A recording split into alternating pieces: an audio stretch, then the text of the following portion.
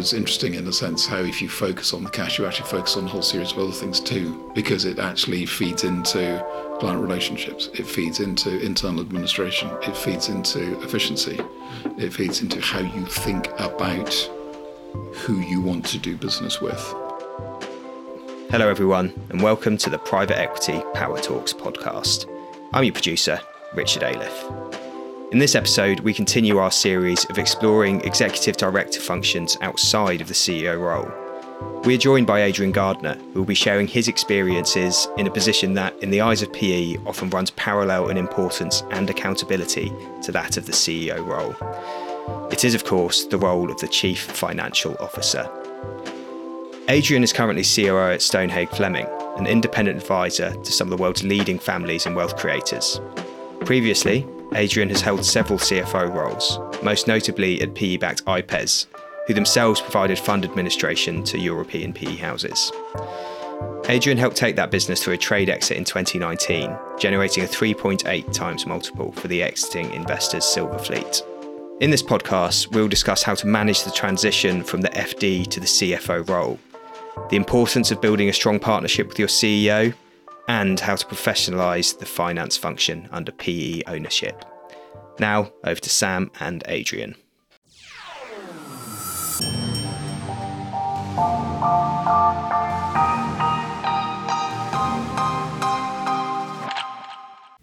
So in this podcast, we are continuing the theme in talking to executive directors of private equity-backed portfolio businesses. So we've done technology, we've done operations, and now with our guest today, Adrian Gardner, we're going to cover the role of the CFO. And we're going to be doing a whistle-stop tour of finance director to CFO under private equity ownership, CFO business partnering, and developing that business partner relationship with the CEO, and really sort of professionalising the finance function under private equity ownership. So Adrian, lovely to see you. Thank you for joining us. And lovely to be here. Why don't we start with you landing into your first private equity-backed CFO role, and I suppose the sort of observations that you had in terms of the sort of vast differences between the public listed environment which you've been in and into now a smaller but private equity backed environment. What were the differences for you? I think the first obvious difference is that there's a different cycle between the PLC and the private equity backed. So in PLC, you're doing your 6 monthly results, you're having to tell that story about regular growth. Each 6 months matters, the progress matters, whereas within PE, the investor will quite often accept a different approach to the cycle. The near-term result doesn't matter if the path is the path that should be being followed, and that if you take a typical PE level of ownership or individual asset ownership running for, say, 3 to 7 years, that you're sort of thinking about how you're building that story over typically, say, a 5-year period, as opposed to how you're actually on that treadmill of results to results to results to results. Yeah. Tell us about the environment that you came into in the first role. Tell us a little bit about the business and I guess what your brief was, and then we'll talk more broadly about the role of the CFO in PE. Sure. So I had a number of roles that were in companies that looked a little bit like they were backed by PE, but probably the one that was sort of most relevant for this purpose is a firm called IPES. So IPES was a small business backed by Silverfleet. It was a private equity administrator. So it was backed by PE, and its business was doing the administration for PE funds. In that sense, it was all sort of quite incestuous. We sort of knew the world of what was going on and seeing other PE firms. It was headquartered in Guernsey, so it was Channel Islands sort of typical private equity tax-based structure, but actually because private equity funds themselves are often structured in the Channel Islands, it was headquartered in the Channel Islands. But my role was based in London, and I had the finance team in London, and we did actually most of our work from London. Mm-hmm. And what would you say? You're now into your second PE-backed business with Stonehage Fleming. You're CFO, but also COO, so you've got a broader role. But we've got lots of finance directors and CFOs in our executive community, some of them doing it for the very first time. So, I mean, how would you really sort of describe the difference in role in a PE-backed environment versus a listed or privately owned business? Clearly the shareholding base is different, and the requirements of the shareholders are different. In a PLC, it's rare to have a substantial shareholder. So in that sense, the board is the determiner of the strategy of the business, the direction of travel. The way that the board is served is different because you're doing the regular number of board meetings per annum. They're not necessarily people who have come with a preconceived view as to what their strategy should be, or what the broader purpose and philosophy would be behind why this asset is what it is. In the PE world, you would typically find that the PE firm has got an investment philosophy. They're investing in this business not just to own it, they're investing to do something with it. Mm-hmm. And they understand why they think value will be created by doing something with it. So you've got people on the board who are, one, owners, and in that sense have got a much bigger financial commitment to the business than you would find with PLC directors.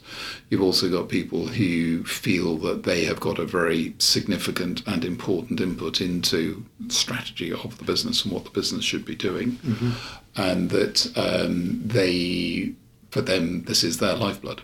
So it really matters. And unlike an unhappy PLC investor who ultimately sells down their shares because they move on to something else, because they've got something else in the sector they can move on to, mm-hmm. that option is not available in the same way to a PE owner. So they have to get in and fix it.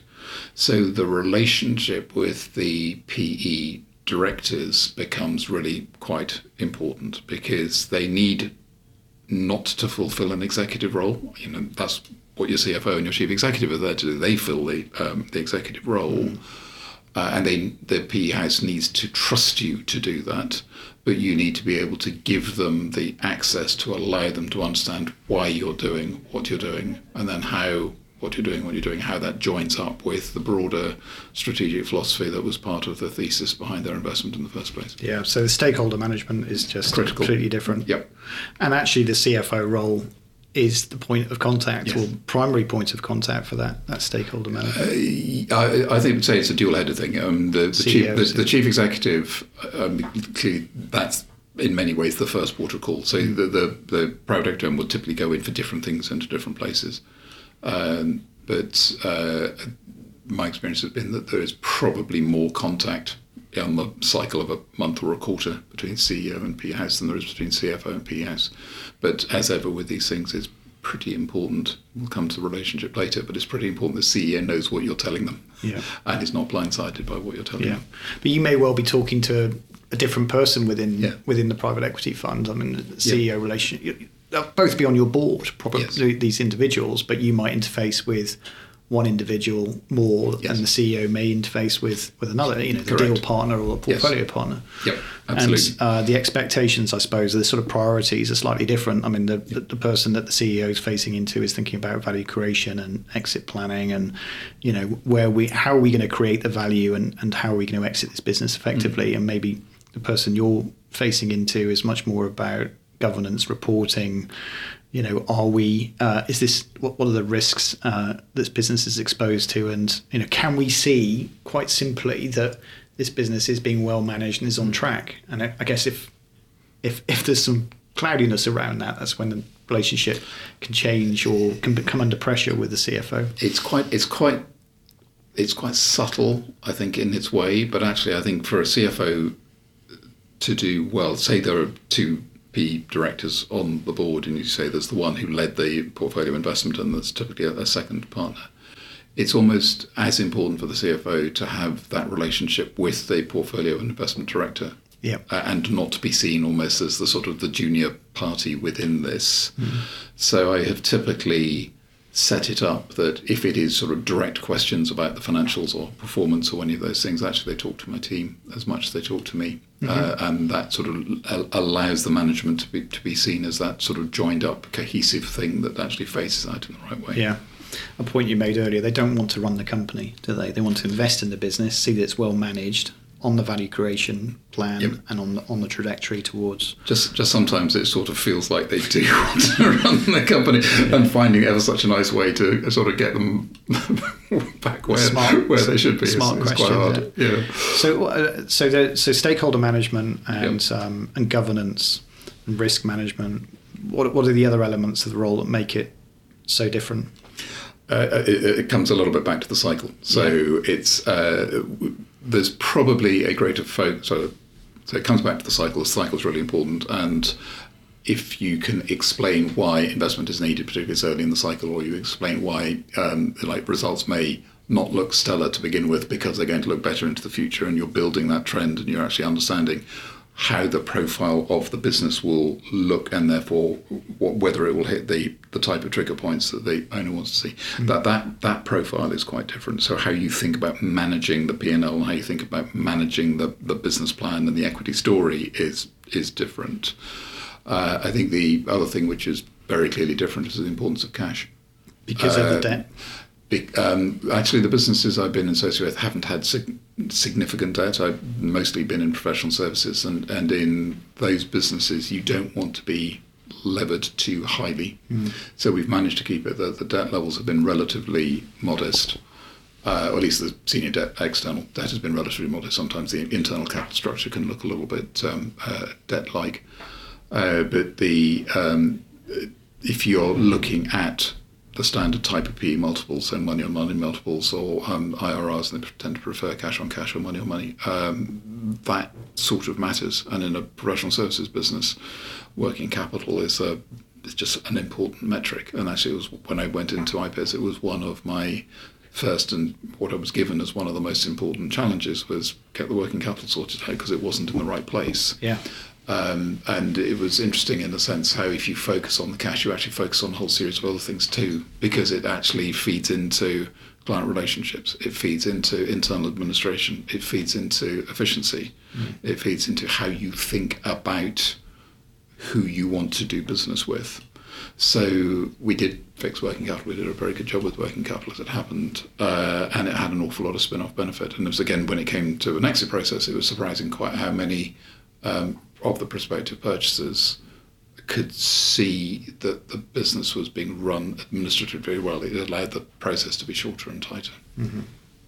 Give us some of those top tips for managing working capital and cash flow effectively. It depends a little bit on the size of the business. Sure. Because a smaller business, it's easier to get your arms around it, and IPES was a relatively smaller business.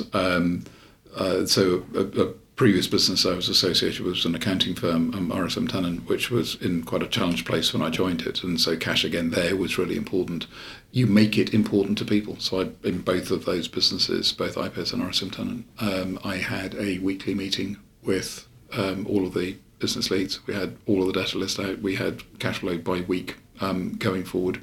And it was literally, when is this one going to get collected? When is this one going to get collected? Mm-hmm. I need more cash this month. What are you going to do to bring the cash in? We produce a lot of MI, and we'll come back to the sort of the structure of a finance team. But the importance of commercial finance, being able to produce good MI, is really important. So people could see. We ran little competitions. We had a whole sort of reinforcing thing. And if you make it sufficiently important to people that they take note, and you sit quite hard on those debts that aren't getting collected and the consequences of not collecting debt. Yeah, it just needs a lot of effort. Yeah. The churn rate of finance directors and CFOs in private equity is pretty shocking, isn't it? And I'm talking to a man that's on his second role and has had many years working with private equity.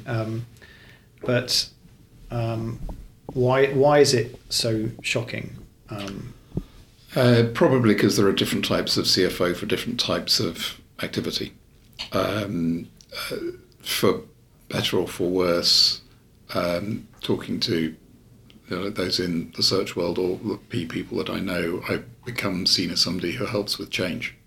And if you have a PE investment made and the thesis is that something needs to change, so either M&E changes or the activities need to change, or there's an opportunity to extend the products and services set that are offered, that isn't always the easiest thing to do.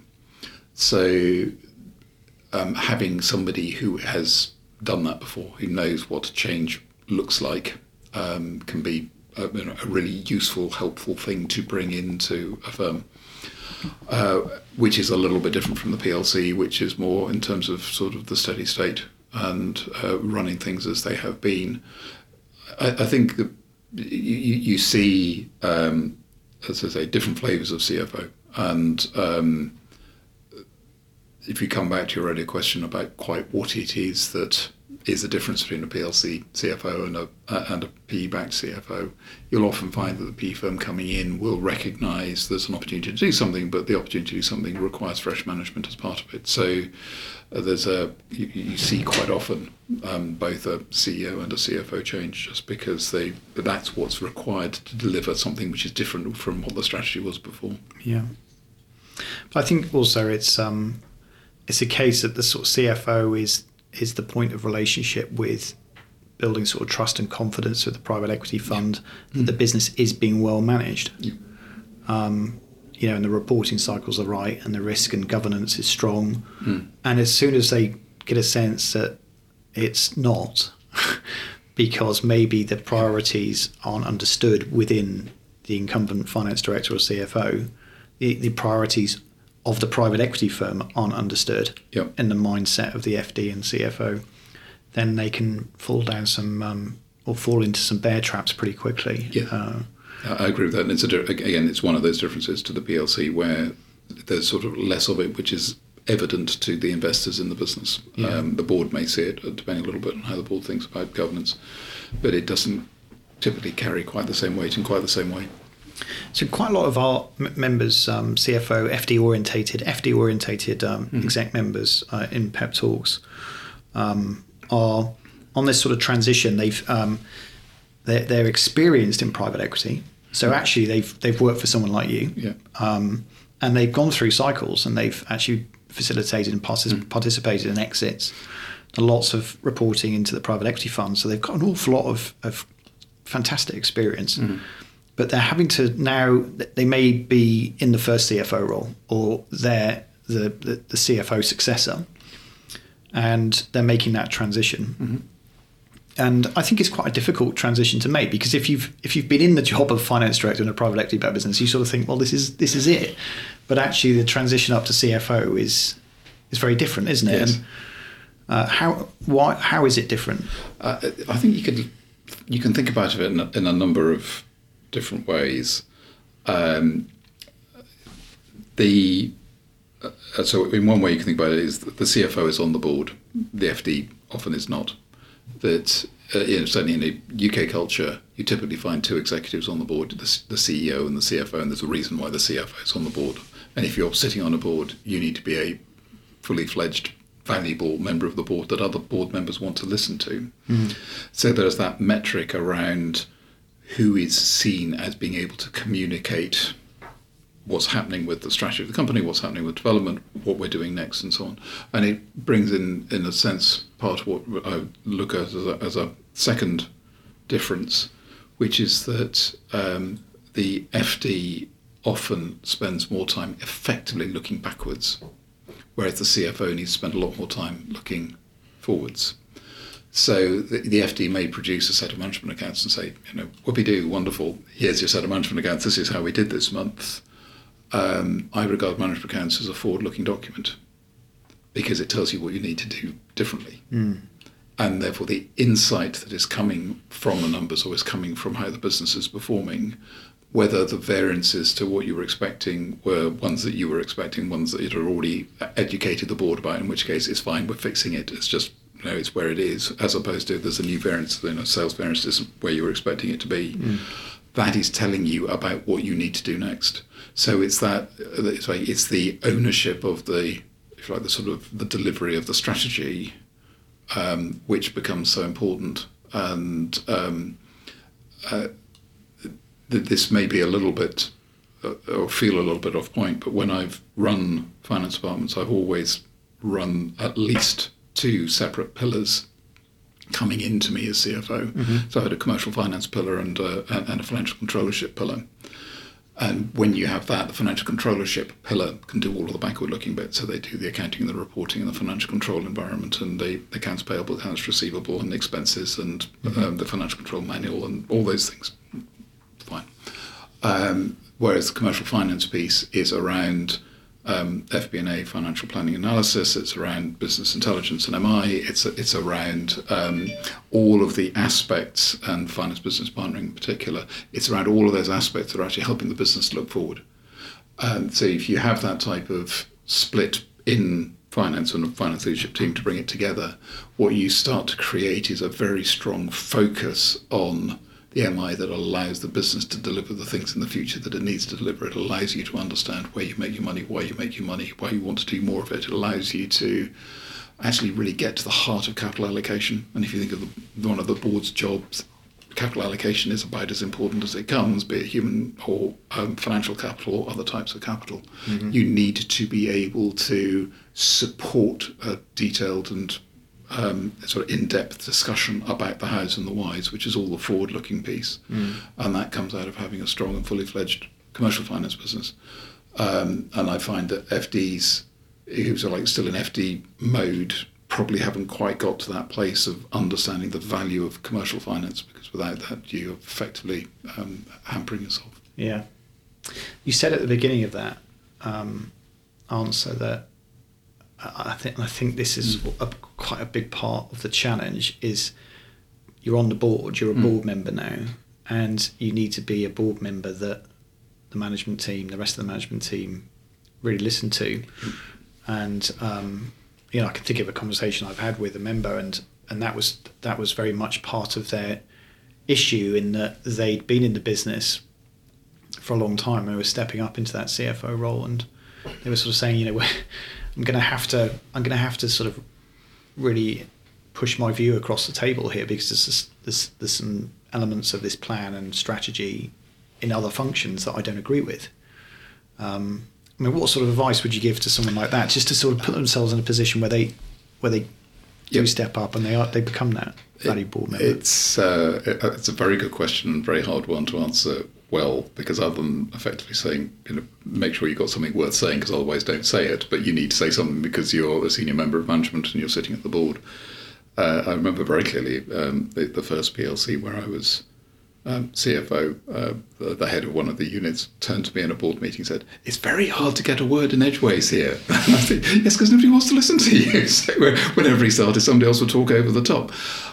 So that sense of understanding what it is you are going to communicate, if it's coming to, and now's the time for the CFO report. Yeah. What is it they're going to want to hear? Why is it they're going to want to hear it? Why is it going to be interesting? It can't just be reportage. Reportage is dull. You can have that. You can read it ahead of time. That's not what the board meeting's around. Mm. What are the things that need active discussion?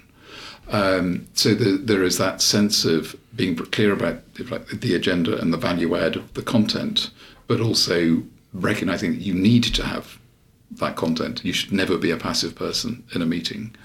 I'm effectively entirely self-taught, as in I've learned on the job. So this isn't something you get via management training. And I've found that making sure you are exposed to things, that you're in key meetings, that the chief executive wants to take you along, that you are very acutely aware of what people are saying and why, and putting yourself mentally into their shoes as to, why did they say that? Or what do they mean by that? Or how should we respond to something because it didn't feel like quite the right place to be? That type of learning of, if they said that, they must have a reason for doing it. And then you see something else that happens that flows from it. You go, okay, now I see. So, and then you're able to replicate it. So one of my favourite expressions is, experience is what you get after you needed it. And it's sort of like any situation you're in, there's an opportunity to gain some experience. Just lap it all up, tuck it away, because you never know when you're going to need it again. Yeah. Okay. That point moves us quite nicely onto my next question, which is if we continue with that idea of a finance director stepping up to become the CFO, and a really big important part of being a CFO is becoming the business partner to the CEO, and that's great management teams under private equity ownership, usually at the heart of them you have a CEO, CFO relationship, a business partner relationship. I suppose first question is, what does business partnering look like as a CFO? And the second question is, how, as a first-time CFO, can you just make sure that you are doing all you can to develop the right sort of business partner relationship with your CEO? Yep. I think, so I've had a number of CEO relationships that have worked well, and the other one or two that have worked slightly less well. So in a sense, I've tried to adopt my own philosophy of gaining from the experience of the ones that didn't go well to try to understand what you need to do. I have found that there's nothing like communication. And if I was doing a second thing to go with communication, it would be being strategically aligned. So I have heard people say, the CEO comes with all sorts of bright ideas and the CFO finds good reasons not to do them. I'm not in that camp at all. If the CEO finds bright things to do, the chances are I think they're bright things to do and we'll find a way to do them. The communication thing, so with my CEO, I always have at least a meeting once a week, if not more than once a week. We have a very open dialogue. So we're very clear about responsibilities. So I know what I'm able to do. I know what he wants to see. I'm very careful to ensure that if there's something that's going on that may be a negative or maybe a concern or maybe something which is bubbling up, that he's made aware of it. I think it would be untrue to say we speak most days, but if at times it feels like we speak most days, and he trusts me and allows me to do my stuff. And so where you are fully strategically joined up, in essence, a senior person in the business can come to him or come to me and ask us a question and we'll get the same answer. Because we think in a way which is quite similar. And that thinking in a way which is quite similar has come from just spending time together and talking about things, and talking about business and talking about people and talking about challenges and talking about people you may need to move to somewhere else, or difficult clients, or a situation which is building. And you're looking for all of those sort of common points, or the sort of the common business philosophy, but then underneath that there's then all the things around how you would run a business. So it's a small example. I happen to know that my CEO doesn't like doing out of period salary adjustments. Occasionally somebody leaves, occasionally you need to be able to deal with the fact that you've got somebody who's really important to you who's being offered more money somewhere else and you respond to it. But you might respond to that by offering them a bonus which is payable at the time of the next salary increase, and then effectively give them the salary increase at the next point. Because that way you haven't actually gone away from the principle of doing your salary increases at set points in the year, but you're actually dealt with the individual concern of the person who might otherwise leave. So it's that type of thing where if the head of HR is coming to me saying we've got a challenge with this person, I know how to respond, and I can give that response in lieu of the CEO, and they would get exactly the same response of the CEO if they weren't there. So there's sort of operational management, trusting the CEO, trusting you operationally with the functions that you're responsible for. And there's a challenge in that sense. There's a challenge on the CEO as well, because they have to trust you, and if they don't, it's really hard to be an effective CFO actually. And it's not quite Prime Minister and Chancellor type of territory where there is a very clear wall between number 10 and number 11 in Downing Street, but this is one where if need be, you need to say, I've got this. This is my patch. I'm dealing with it. Yeah, I've got it. Yeah, I think my observation is I think that point is really pertinent in that to have to develop that really strong from a finance director perspective, stepping up to be the CFO and business partner to a CEO, is that you get on the front foot in terms of leading the conversation. Don't wait for the CEO to ask you your point of view or opinion in a certain area. They're expecting you to come to them and provide value into running and managing the business. Particularly if it's your area of influence, but even where it's not. So, for example, I don't run any of the front office teams, the client-facing teams, because that's not my job. But I've got views, Yeah. and I share them, and share them quite happily. And quite often it comes down to people, or it comes down to structure, or it comes down to how we are thinking about developing the business. Yeah. And it's got to be a sort of element of challenge in there as well, doesn't it? You're you don't want to be that CFO that tries to put the brakes on everything, but you do approach things from a different business perspective, and providing the right level of challenge and debate across the board, not just with the CEO, but across the board, to ensure that the board is coming to the right decision. I think it's quite hard. It's quite important not to be seen as putting a brake on things. So you often seen as a CFO who seems to bring a brake on things as a CFO, I think, who is not actually doing the job that they should be doing. The CFO role is almost more of a facilitator. So if the process has worked, so you're wanting to make an investment, you need to have gone through the business case, you need to have created all the documentary support, you need to understand how it fits into the strategy. And if all of those things work, this is the right thing to do, at which point your job is no more than facilitation.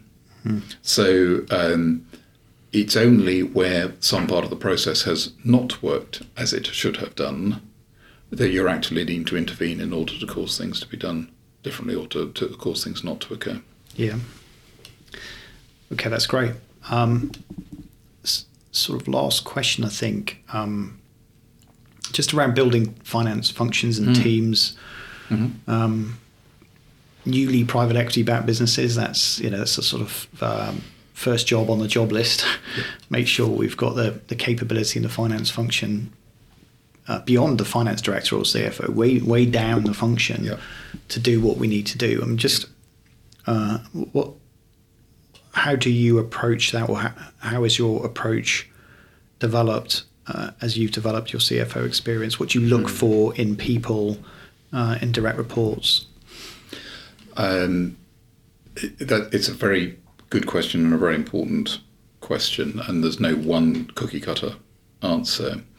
For me as CFO to be as effective as I can be, I need to be out of the day-to-day detail. I've never entered a journal in my life. I wouldn't know how to enter a journal, and it'd be a very bad thing if I did try to enter a journal, because it would suggest that something else isn't working where it should be. So I need people who are smart, who in that sense who get it, people who I can trust. So there's a whole thing about how you build trust, and that comes with competence and people actually delivering on deadline and delivering what they will say and being predictable and reliable, and in that sense managing a team that is good beneath them. You need people who are interested in growing as individuals, because a lot of the role of the CFO is to mentor the next layer down and to bring them forward and to make them to give them an interesting and active career, but also one where they grow as people and become more valuable everywhere they go. So if you sort of come back slightly to one of the places we were earlier, I have a number of centres of excellence sitting around two pillars, sitting around the financial control pillar and the commercial finance pillar. Typically, commercial finance is not well understood in the businesses I've been in, so I've typically needed to recruit a head of commercial finance or put somebody into that role who wasn't in that role before. Typically the MI is not as good as it should be, so you need to build that, and that is the lifeblood. There is a perception, I think, that in PE-backed businesses, a lot of it is around profit and cash and building margin, and that therefore anything that's got a cost sign on it is a bad thing. And that, I think, is a big fallacy. That actually in finance, if you need extra heads or you need to invest in capability, actually you get that paid back hand over fist. We mentioned IBES earlier, business which I took through to ultimate trade sale, and it was a smallish business, and there were about 10 people in finance when I joined it, and there were 18 when I finished. So I'd increased the size of the department by 80%, and quite a lot of those were interims because I had very little time to fix things. And it was one where the PE house quite happily let me do it, because they could see the benefits that were coming through in terms of the quality of information and the in a sense, the ability to allow ourselves to get prepped for sale, and how it was actually contributing to building margin. And actually the improvement in EBITDA margin was very notable over 18 months because the business was better structured. We actually understood what we needed to do, what we were selling that sold well, where we were making more margin, how we were running our client affairs better, and so on. And all that fed through to price. And then when we sold at a 17 times multiple, you look at the 17 times multiple on the growth in profitability, and it absolutely dwarfed the tiny little cost of, actually they all got swept off in exceptionals anyway, because it was a cost that was associated with getting ready for sale. Yeah. Well, Adrian, thank you for that. That was my pleasure. That was great. I hope if one of our listeners is a finance director, CFO, making this transition, I'm sure they can reach out to me and Pep Talks, and we'll happily put them in touch with you if they want a sort of sounding board. But yeah, when you get to be old enough and ugly enough, one of the things you have left to do in life is to try and help others, and that's very much. As I've mentioned mentorship before. It's one of the things that I think is a really important thing to do. Perfect. Thank you, Adrian.